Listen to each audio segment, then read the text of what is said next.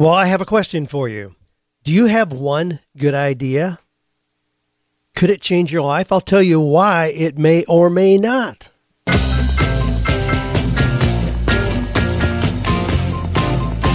Do you love your work? Do you think it's possible? Well, you're about to find out. It's time for 48 Days to the Work You Love with Dan Miller on the 48 Days Online Radio Show. Whether you need a professional tune-up or a work overhaul, this is the program for you. Now, here's your host, Dan Miller. Well, hey, welcome in. This is my favorite time of the week when I get to unpack these questions, and we take 48 minutes to talk about real-life questions, look at ways we can all be more successful together, and how you can dramatically change your success in 48 days. Yeah, I get asked that question a lot still. Why 48 days? Well, it wasn't as scientific as what I'd like to claim. It was more haphazard in the beginning, but golly, has it ever served me well. Because people, once they really believe that they in fact can change their life in 48 days, they take steps to make it happen. It just is amazing to watch it unfold. We're going to hear from some people today who have done exactly that. I love the audio clips you all are sending in. We'll share some of those and always have some great questions as well. Like this, Dan, what should I do with the $50,000 that I'm about to inherit? Should I pay off my house? Should I invest it? Well, we'll have some fun talking about that. How about this? Dan, if you could recommend 5 books for young teenagers to read this summer, what would they be? No problem there at all. Dan, what can a Christian wife do besides nagging, which doesn't work, to help her husband find a new path and a new direction? How important are personal skills for success? What are the common traits of millionaires? Golly, those and more. Great, great questions. Here's our quotation. Now, remember in the opening I asked, do you have one good idea? The quotation comes from Gary Halbert, great thinker, been gone a few years now. But he said this, now listen to everything here. Properly exploited, one good idea that occurs to you while walking on the beach is worth more than 10 lifetimes of hard work. Now, there's some real critical components of that statement. It's not one good idea is worth more than 10 lifetimes of hard work. Everybody has ideas. Ideas are a dime a dozen. The real key is the first 2 words in this quotation, properly exploited. One good idea that occurs to you while walking on the beach is worth more than 10 lifetimes of hard work. Properly exploited means you created a plan of action, took massive action. You know, I hear from people every day, thank you for 48 days, thank you for No More Mondays, whatever, and how it changed your life. And I think, the material is available to everybody. Why didn't it change everybody's life? It's not the information. It's only if you're willing to create a plan of action and execute. Take massive action. If you do that, absolutely, it can change your life. You can change your life. Well, we'll hear from those stories. Here's one. Now, this comes from Aaron Kerr, who's been a friend of mine for a long time, active member of 48days.net. He says, Dan, first of all, hope you and your family are doing well. I want to thank you for the ways you've encouraged me as an entrepreneur and helped me to share the success of my public domain publishing business. It was a pleasure to share about the little book that earned me $29,000 in royalties. I've gone on to earn over $110,000 in public domain royalties between 2013 and 2015. All this happened with a small collection of books being published in my spare time while working a full-time job and raising a family. Now think about that. I'll insert my own thoughts here real quick. Aaron made $110,000 in public domain royalties between 2013 and 2015. So that's 2 years. But it wasn't that he quit his job and he's just working 10 hours a day to make that happen. He did that just on the side while he still got a full-time job raising his family. Now, he did that using public domain works. He put together a collection of Anne of Green Gables works and just put it out there.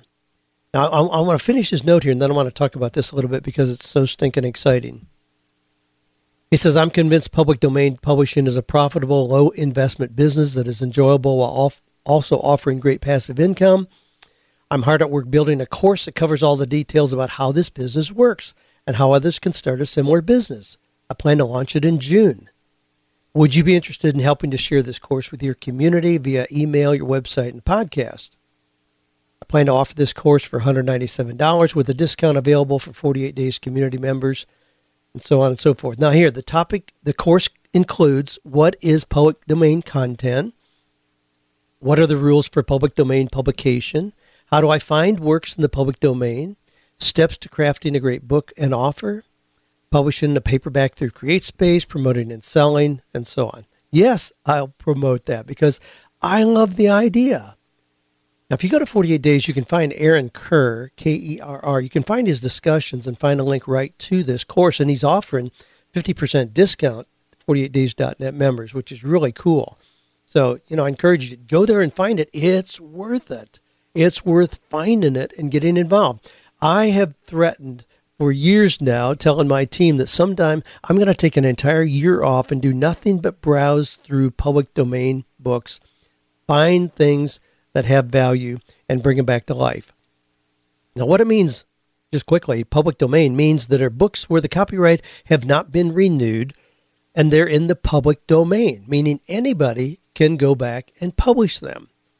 Now, keep in mind with books or content of any kind, it's not necessarily the person creating the content who makes money. It's the person who sells the content. Selling is what makes money. Creating content just gives you a warm buzz, perhaps, but it's not the key to making money. So what Aaron is doing is making money on what other people sweat over, the writing, the creating content, but it's in the public domain. He brings it back and shows people how to get access to these great old stories. There's lots of things like that.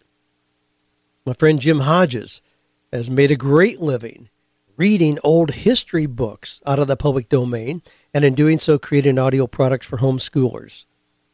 I mean, lots of people are doing that. Rebecca Fine, her entire business is based on the old 1910 Wallace Wattles book, The Science of Getting Rich. She has seminars on that, workshops, audio program. Her entire business is based on that one book that she got out of the public domain.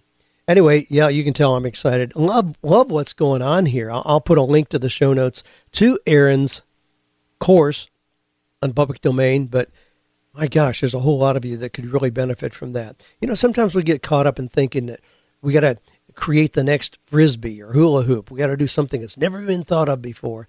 No, not really. I mean, there's a whole lot of content out there where if you just simply bring it back to the table, you can do well. You can thrive in doing that. Aaron has certainly done that, and delighted to share that idea with him, or his idea with you. Marcy Travis put up a post, great resume makeovers first winner. She's helping people do makeovers and awarding prizes as a result of doing that. Now, she's got a free resume template, and the URL is lengthy. I'll put it in the show notes, or you can just go to the discussion on 48days.net, find Marcy Travis's discussion, and get it there. But she's helping people shape their resumes. I had a young man recently, actually, his mother sent me his resume. He's a really competent guy, has had a really illustrious history, and I looked at his resume, and I said, oh my gosh, it's the most boring thing I've ever seen. Unless he wants to just duplicate what he's done most recently. I mean, all I did was list his previous jobs. There was nothing to really engage the reader or make him think, wow, this is somebody we want on our team. Nothing at all. I made a couple suggestions. He did that, sent it back, had his photo, 2 opening paragraphs that were like the beginning of a novel. It was like, my goodness, I want to talk to this guy. I want to see this guy. This is somebody we want to have on our team. You can do that. Make sure you're doing a good job if you are, in fact, putting together a resume.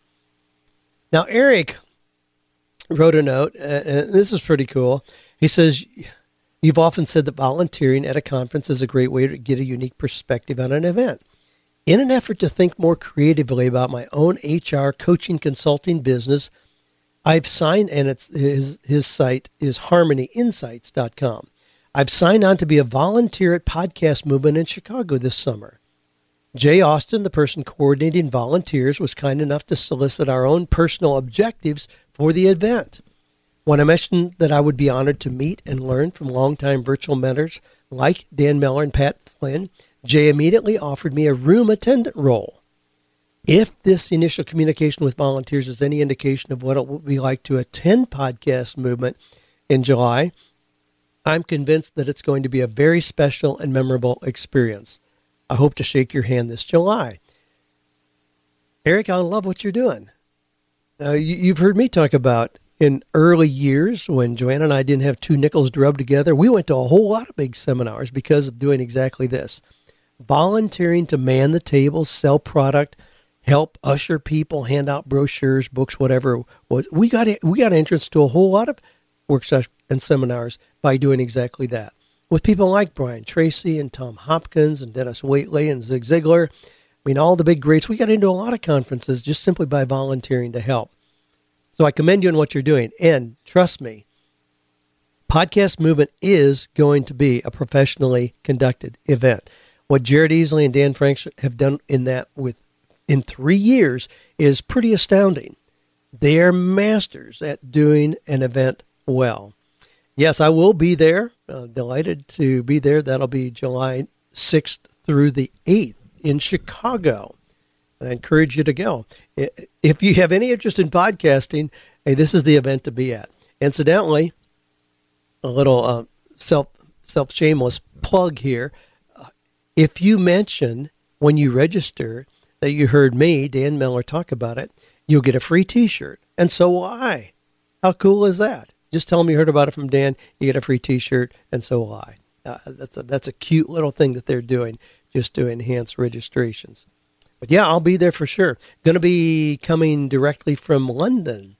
Joanne and I are going to New Media Expo in London, and we're going to spend most of a month over there in London. Then we're going to fly directly from Heathrow in London to Chicago on July 5th, so that we'll be at Podcast Movement on July 6th. So Eric, yeah, absolutely look forward to seeing you there. All right, we're going to bring up our little tune here. I've got a whole lot of things that I want. Incidentally, while this is playing, I'm going to talk about a couple other people who have taken what they're doing and now are turning it into coaching. Like with what Aaron Kerr is doing, he had a lot of success in getting books out of the public domain and then selling those books. So now he's going to teach other people how to do the same thing. I mean, that's a great model for expanding your business. We just had a couple people here for Coaching with Excellence. All right, I'll let this play out, and then I'll finish my comment.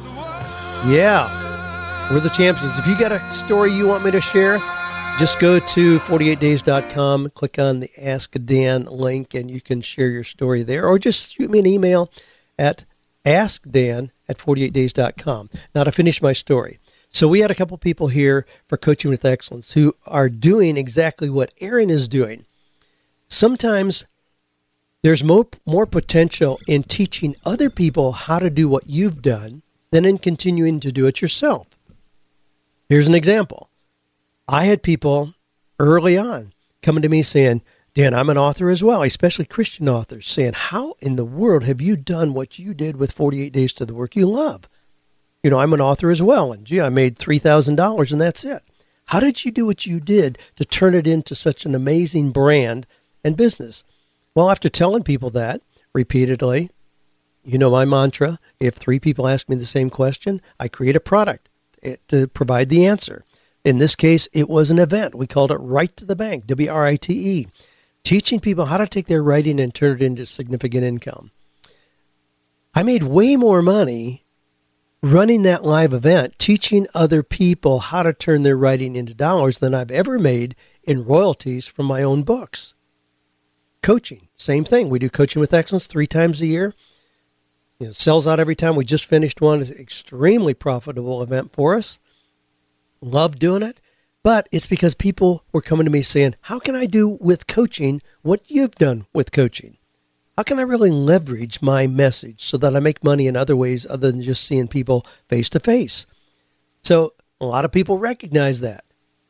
We just had here at Coaching with Excellence a young guy named James. He buys and sells computers. Now, I just last week loaded up 5 computers in the back of my Corvette. It was kind of funny. They joked with me when I got to the recycling center. 5 computers, the old kind that had the big stand-up monitors. Took them to the recycling place. I'm thrilled to have a place where I don't have to pay to get rid of them. Now, they don't allow us to take those to the dump here in Franklin, Tennessee. And most places will charge you to take those off your hand. Imagine that. I mean, something you paid $1,500 for 2 years ago, and now you have to pay to get it off your desk. Well, I took it to the recycling center. What James does is he buys computers like that, buys them on Craigslist all day long. He knows that computers are a couple years old. People have to pay to get rid of them, so he offers to take them off their hands for nothing. He does a quick cleanup, refurbish or whatever, and sells them and makes a whole lot of money. He's going to start teaching other people to do the same. You've heard me talk about Greg Murphy up in Cincinnati, who last year did over $3 million selling books that he buys by the pound, not by the title, by the pound, because they're scrap paper. He buys them from thrift stores, Goodwill, Salvation Army, places like that, libraries. 70% of books that are donated in libraries never get on a shelf. They get so many given to them, they just can't, they don't have the capacity. So Greg buys those.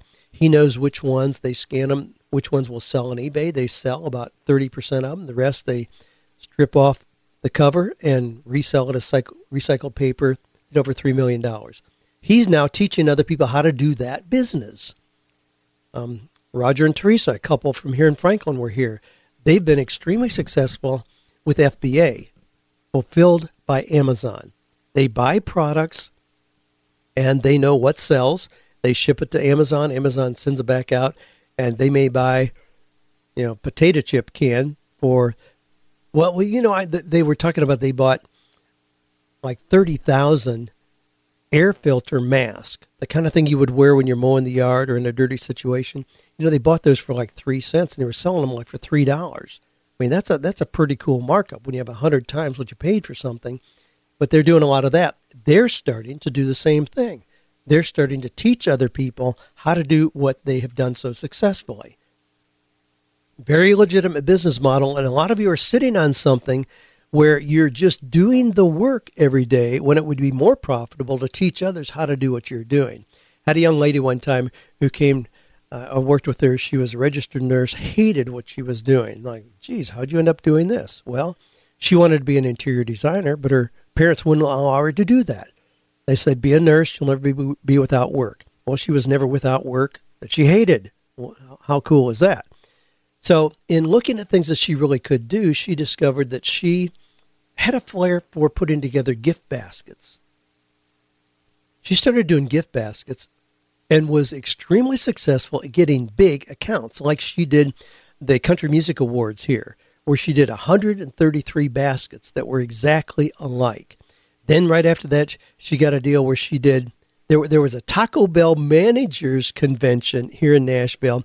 She did 4,300 baskets exactly alike. My daughter Ashley actually helped in the assembly line process to get those put together. And I told her, I says, your biggest value is not in just cranking out these baskets one at a time. It's in teaching other people how to have a gift basket business that is as successful as what you're doing.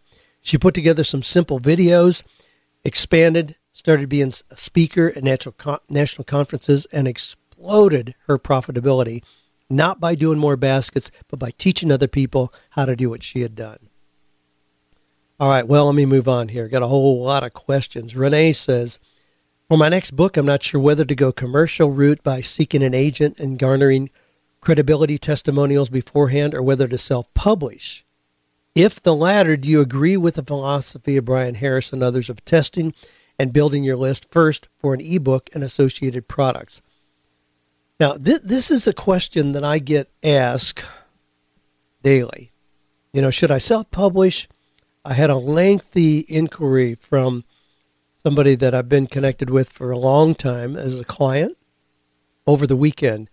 He's published 2 books, self-published, has a new one. He's been shopping it with publishers, and it's been extremely frustrating for him because they say, oh, we may like it, but it'll take us 12 months to really make a decision. Well, that's ridiculous. Don't wait on that. My experience is that if a publisher really is interested in your manuscript, they'll respond really quickly. Don't get caught up in this garbage of waiting a year and hoping, running to the mailbox every day that you're going to have an acceptance letter.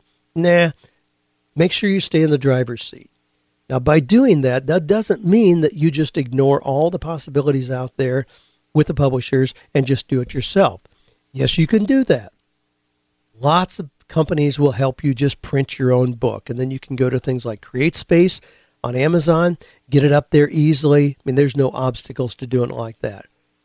But there are also options that are in between those two ends.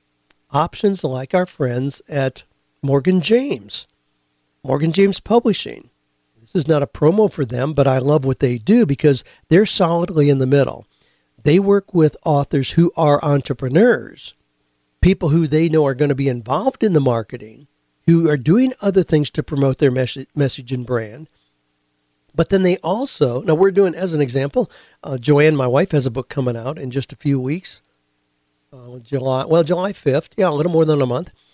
Creating a Haven of Peace. We did that with Morgan James because we're hustling like crazy on our side for things that we're going to do. We're going to do a Kickstarter campaign. We're going to do all kinds of fun things, a book release like we always do. And then through our 48 Days network, we're going to do a lot of things. We're going to get her on podcasts with a lot of influencers that, we know together that are happy to have her on. So we're doing all that. But we also know that Morgan James is going to be getting her book into bookstores, into airports, things that we could never do. So it's a great relationship in working with them. So I would encourage you to look at 3 options: traditional publishers, hybrids, or self-publishing. But what you're talking about, should you go ahead and garner credibility by getting testimonials beforehand? Do that regardless of which option you choose. Even if you self-publish, go ahead and get endorsements. I get requests for a lot of endorsements for books that people are going to self-publish. And happy to do a lot of those if it is, in fact, a fit. But go ahead and do the things that will help get the book out there, even if you do it yourself. It's not, okay, I don't have access to it. You can get your book in Barnes & Noble if you're a local author and do something to promote traffic to their store. They like promoting local authors. So you're not cut off from really much of anything these days. If you get a deal with a publisher, why do I still work with publishers like Random House and Thomas Nelson, HarperCollins? Because I also see my books coming back in here in Korean, in Simple Chinese, Complex Chinese, Romanian, Portuguese, Russian. It gives me a reach that I could not possibly get as an individual author. So I love the relationship with major publishers, even though I know we can sell a lot of books ourselves. Just look at all the options. Okay, here I've got an audio clip I want you to listen to. It's pretty self-explanatory, and then I want to talk about it. This is Richard. Hi, Dan. My name is Richard Moriarty, and I'm the VP of Sales with the Goals Institute. I really want to, first of all, thank you so much for all your guidance and help over the past few years. You've really enabled me to follow my dreams through your messages. And one theme that comes across to me from listening to you is the theme of service. The other day when listening to your podcast, I heard Julie Wang calling in, asking for some advice on life skills for her sons that wasn't being taught in school. Well, at the Goals Institute, we have a program called Peak Performance Through Professionalism. And I have a book that I'd like to offer Julie free on us called Professionalism is for Everyone. This may give her son some tips on life skills and the ability to utilize those skills when they move on from high school into college and into the workforce. I'd also be willing to offer her sons a free coaching session with myself.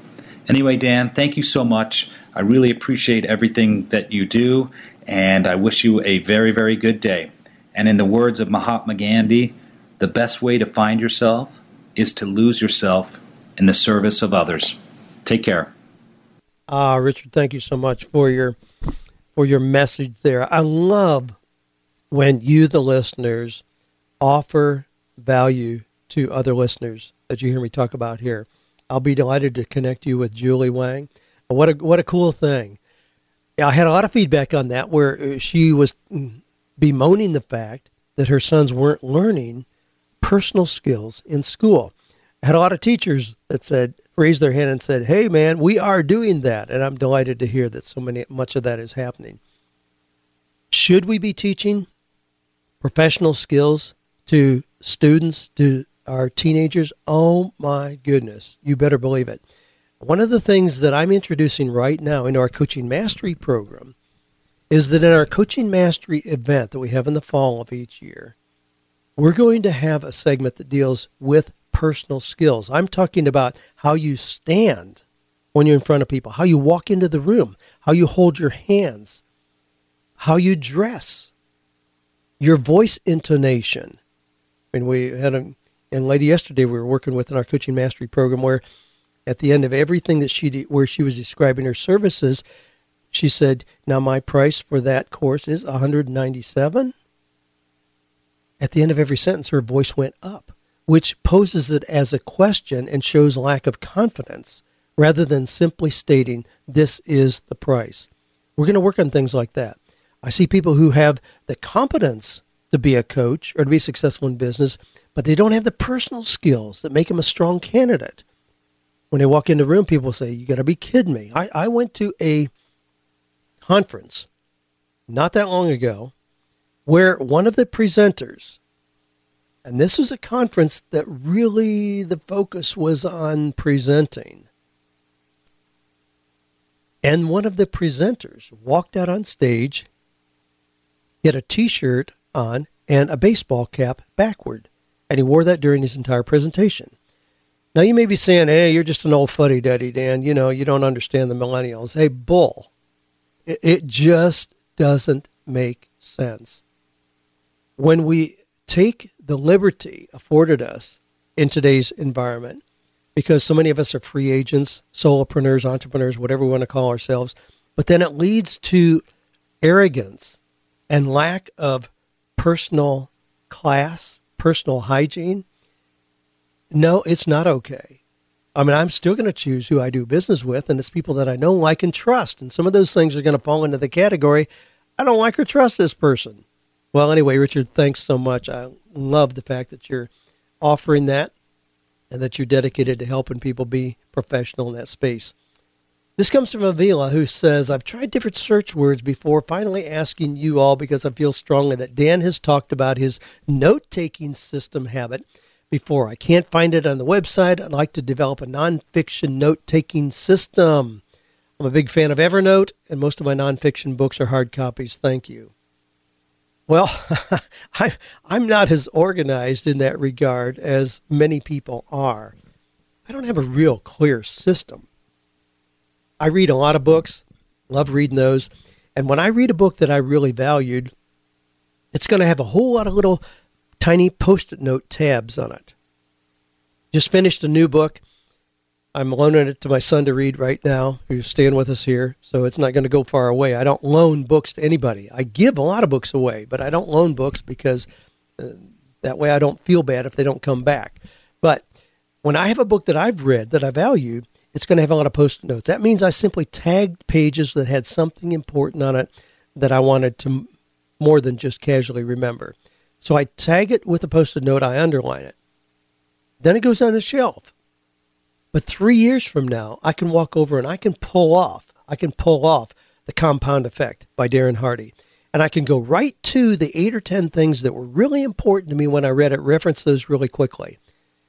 Now, I have a pretty strong memory for the books that I've read. So once they have been read and tagged in that way, I also group them on my bookshelves based on area of content. So sales books are all together. Personal development are all together. Finance is all together. Business growth are all together. I don't group them by author, although I usually have authors, multiple books in the same place. But so I have a pretty loose system. Now, Evernote, I love Evernote, but I see that as kind of ancillary. I still go to the physical books on my shelf. I read physical books. I scan audiobooks digitally in Kindle. But if it's a book that I want to read, I immediately order the real book so that I can hold it in my hand. It's just my preferred way of reading, and I assume it'll stay that way for a long time. Brian says, how many nonprofit boards should I serve on as a balance to just running my own business? Oh my gosh. That's a hot potato for me. I decided about 10 years ago that I would no longer serve on any nonprofit boards. So if it's a church, humanitarian organization, nonprofit, whatever it is of any kind, I don't serve on it. Now, the reason is, and I know I generalize, but the reason is because I can't tolerate the way decisions are made. They're so slow in making decisions. And there's not the bottom line accountability. Now, here's an example. Just recently, I resigned from a board that was initially, when I agreed to serve on the board, it was a for-profit entity. Now, here's the deal. It was a subset of a nonprofit, a very large nonprofit that we've supported for years. I believe in it totally. So they created a for-profit entity where participants in the larger organization who were being served could make products, and then we were going to sell the products and have the sale of the products in this new business, a for-profit business, fuel profits back to the parent organization so the parent organization would become less dependent on donors. Made perfect sense? I said, man, I'm in. I love it. As soon as I saw the business plan, I said, this will never work. We have to make massive modifications.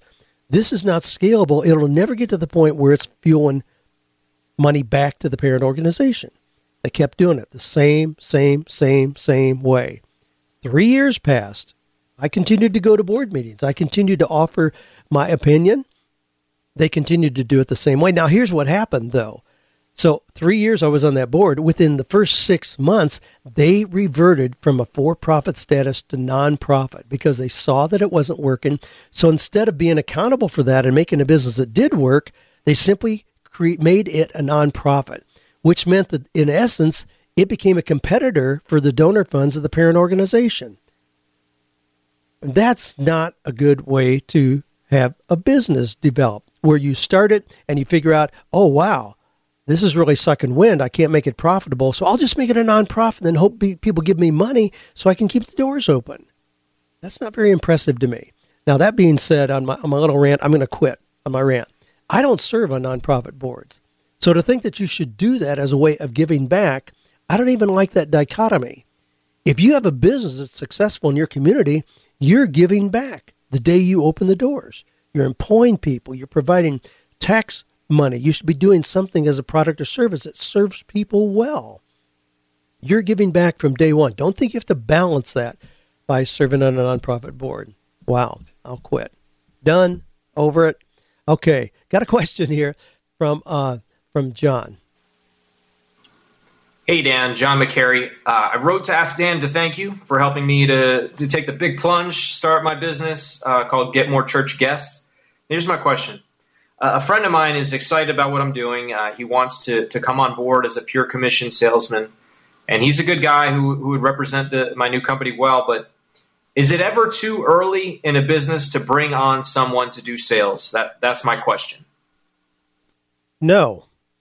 Next question. No, I'll expand on that a little bit. No, when you have somebody who's willing to come on commission only, that means you don't pay them anything. You don't guarantee them anything.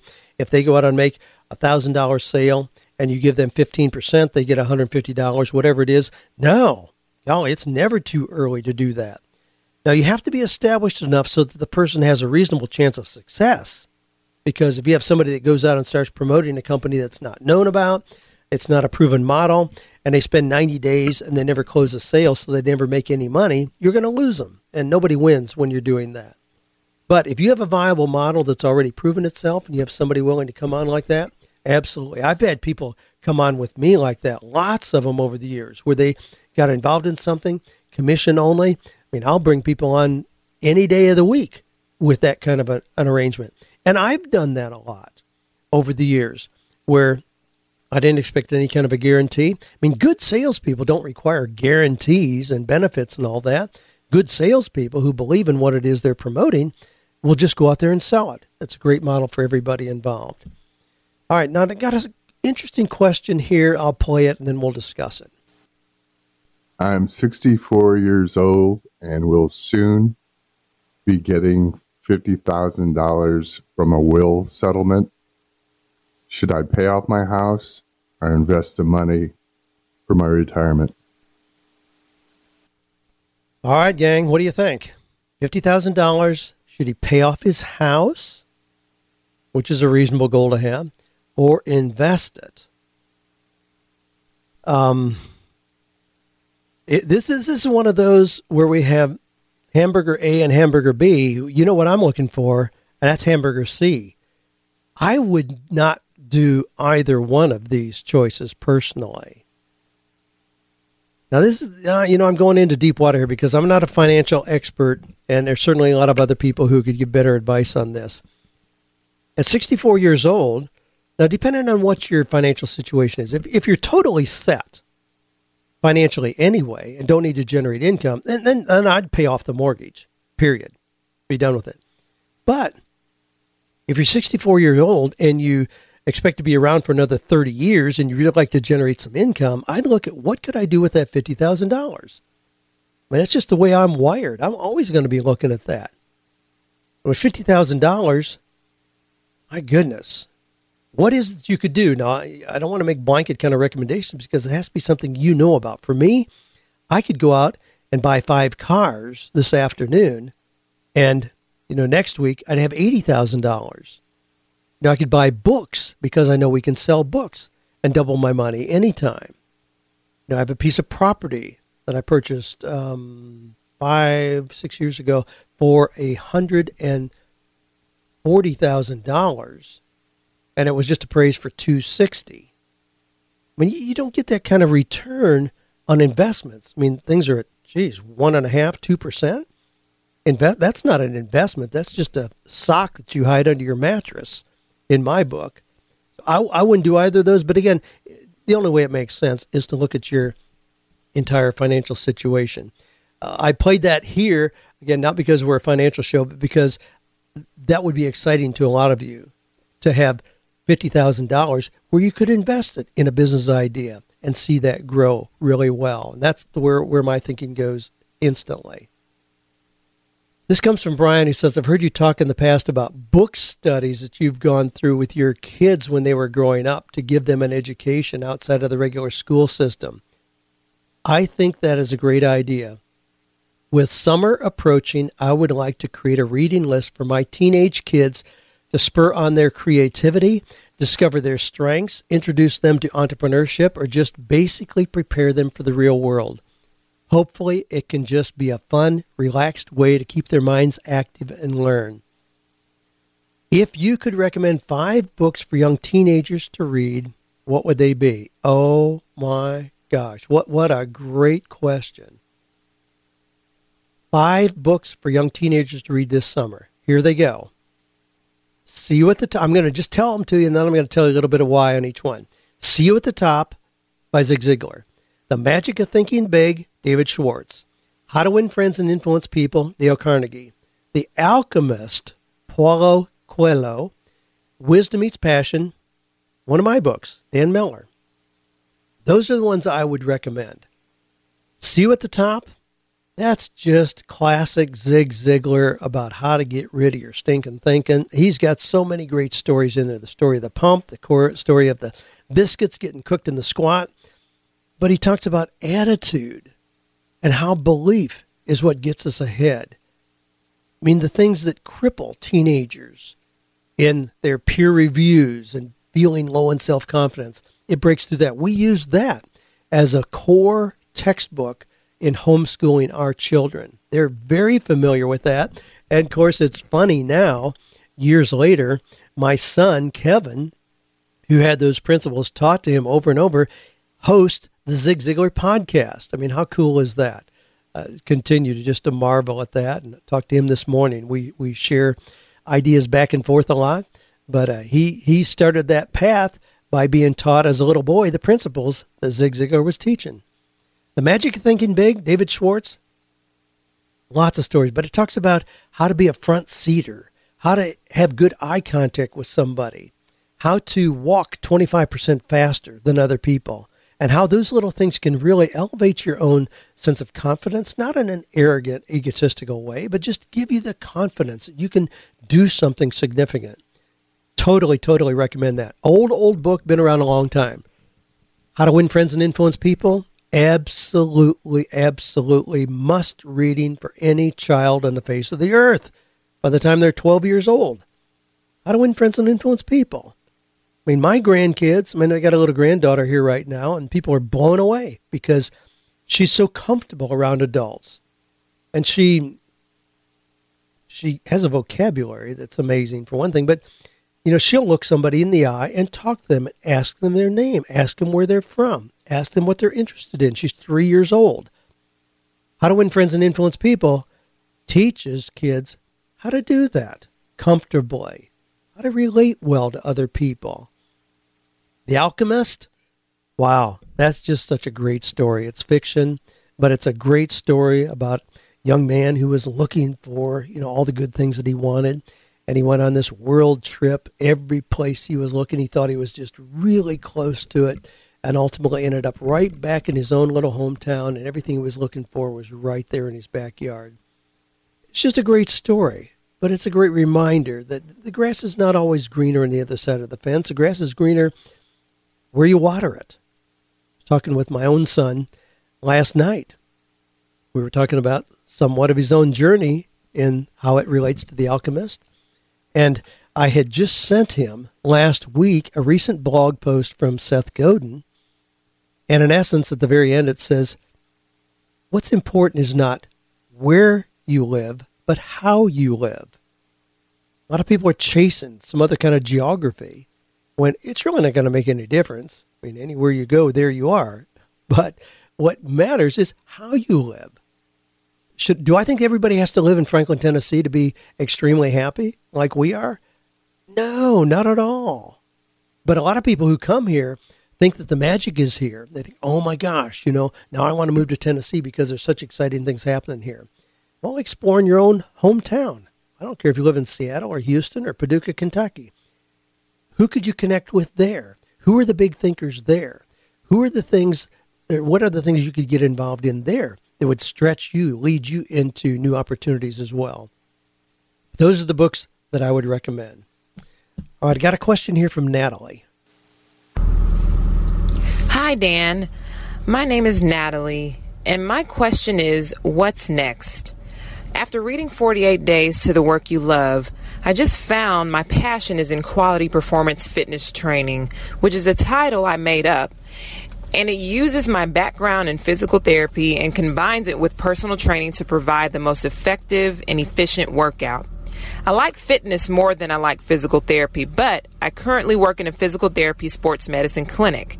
But I have this strong desire that there is something missing and I need to create it. I just don't know how to build a profit without trading all of my time for money. I would like to find my unfair advantage with this and to learn what I can do to leverage this idea in order to have multiple types of income as well as passive income. Thank you. Well, Natalie, I love your enthusiasm as you talk about that, being a fitness trainer. Great opportunities there. And, physical therapy is seen as in more of a clinical medical kind of a model and is going to have more restrictions on really what the opportunity is there because it's tied into insurance coverage and all those traditional things. Fitness training, wow. I mean, people want to have a coach these days. You could be a personal coach.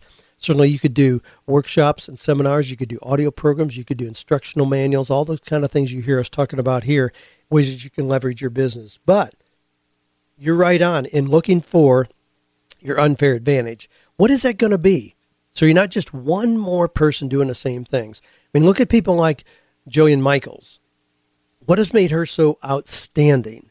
There's somebody, friends of ours here locally have developed burst training where you are really, really intensely active doing jumping jacks, push-ups, whatever it is, for 20 seconds. And then you rest for 20 seconds. Then you go again. And you just do that a brief period of time. And they're saying the benefits of that are better than an extended period of aerobic training.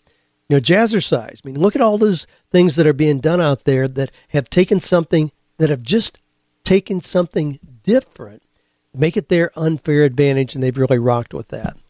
I've got one last, I got a 5-second question here that I love. What are the most common traits of a millionaire? All right, what are the most common traits of millionaires? Easy peasy question to answer because I keep a steady answer. Comes from Brian Tracy, and certainly we've seen it confirmed time and time again. The most common traits of millionaires, there are 3. Number 1, they have clear goals. Number 2, they're involved in continuous learning. Number 3, they have a willingness to take risk. There you go. That's it. Clear goals, continuous learning, willingness to take risk. Hey, I'm going to end with this one. Check this out. My name is Paul from Spain. I'm a listener of 48 Days Podcast since 2014. Also read your book, 48 Days to the Work You Love, as well as No More Mondays, and all I want to say is I loved all of them. Now, I have 2 sisters that I've recommended them to read the 48 Days to the Work You Love book, but they're kind of pushing it aside. And I hate seeing that because I know it would be so beneficial to them to read it. So I have an idea to try to inspire them to read it, but I need your help on that. Would you be willing to give me the song 48 Days that you play at the end of your podcast as an MP3 file so I can pass it on to them? I know they'll love the song, and I believe this will raise their interest into the book as well. Well, I wish I had your confidence. I wish I had your confidence, Paul, that listening to this song would pique their interest. I don't know. Maybe it will. Here we go. Maybe it will. Hey, who knows? I'm always surprised by things that really seem to be the tipping point for people and opening up their own success. So hopefully this will do it. But chances are, I had some other questions here I wanted to deal with as well. We'll save those for next week about how do you motivate people who don't seem to be motivated themselves. Yeah, the old adage, when the student's ready, the teacher appears is pretty true. Hard to make somebody else want more for themselves than what they currently have. They have to want it. Maybe the timing's not right. Hey, I've got family members that it breaks my heart that they've been stuck in comfortable misery for years. To me, there's so much opportunity all around them. And hey, I've got the information to help them. They aren't motivated to make the change, and they continue to do the same things year after year. Again, breaks my heart, but that's the choice they make. So don't let it slow down your own success, the fact that they're not as motivated as you'd like them to be. Well, again, we've got the events that I'm committed to this year. The list is dwindling rapidly because we're knocking them off. Got 3 more that I'm going to be a part of. New Media Europe in London, June 18th to the 19th. Podcast Movement Chicago, July 6th to the 8th. Well, actually, that's it for this year. Then we're already now we're getting registrations coming on for the Ultimate Advantage Cruise. Our cruise leaving from Fort Lauderdale, Florida in February. Love to see you there. We'll be gone over Valentine's Day. Theme is going to be living well, doing good. Going to have a lot of fun. Check that out.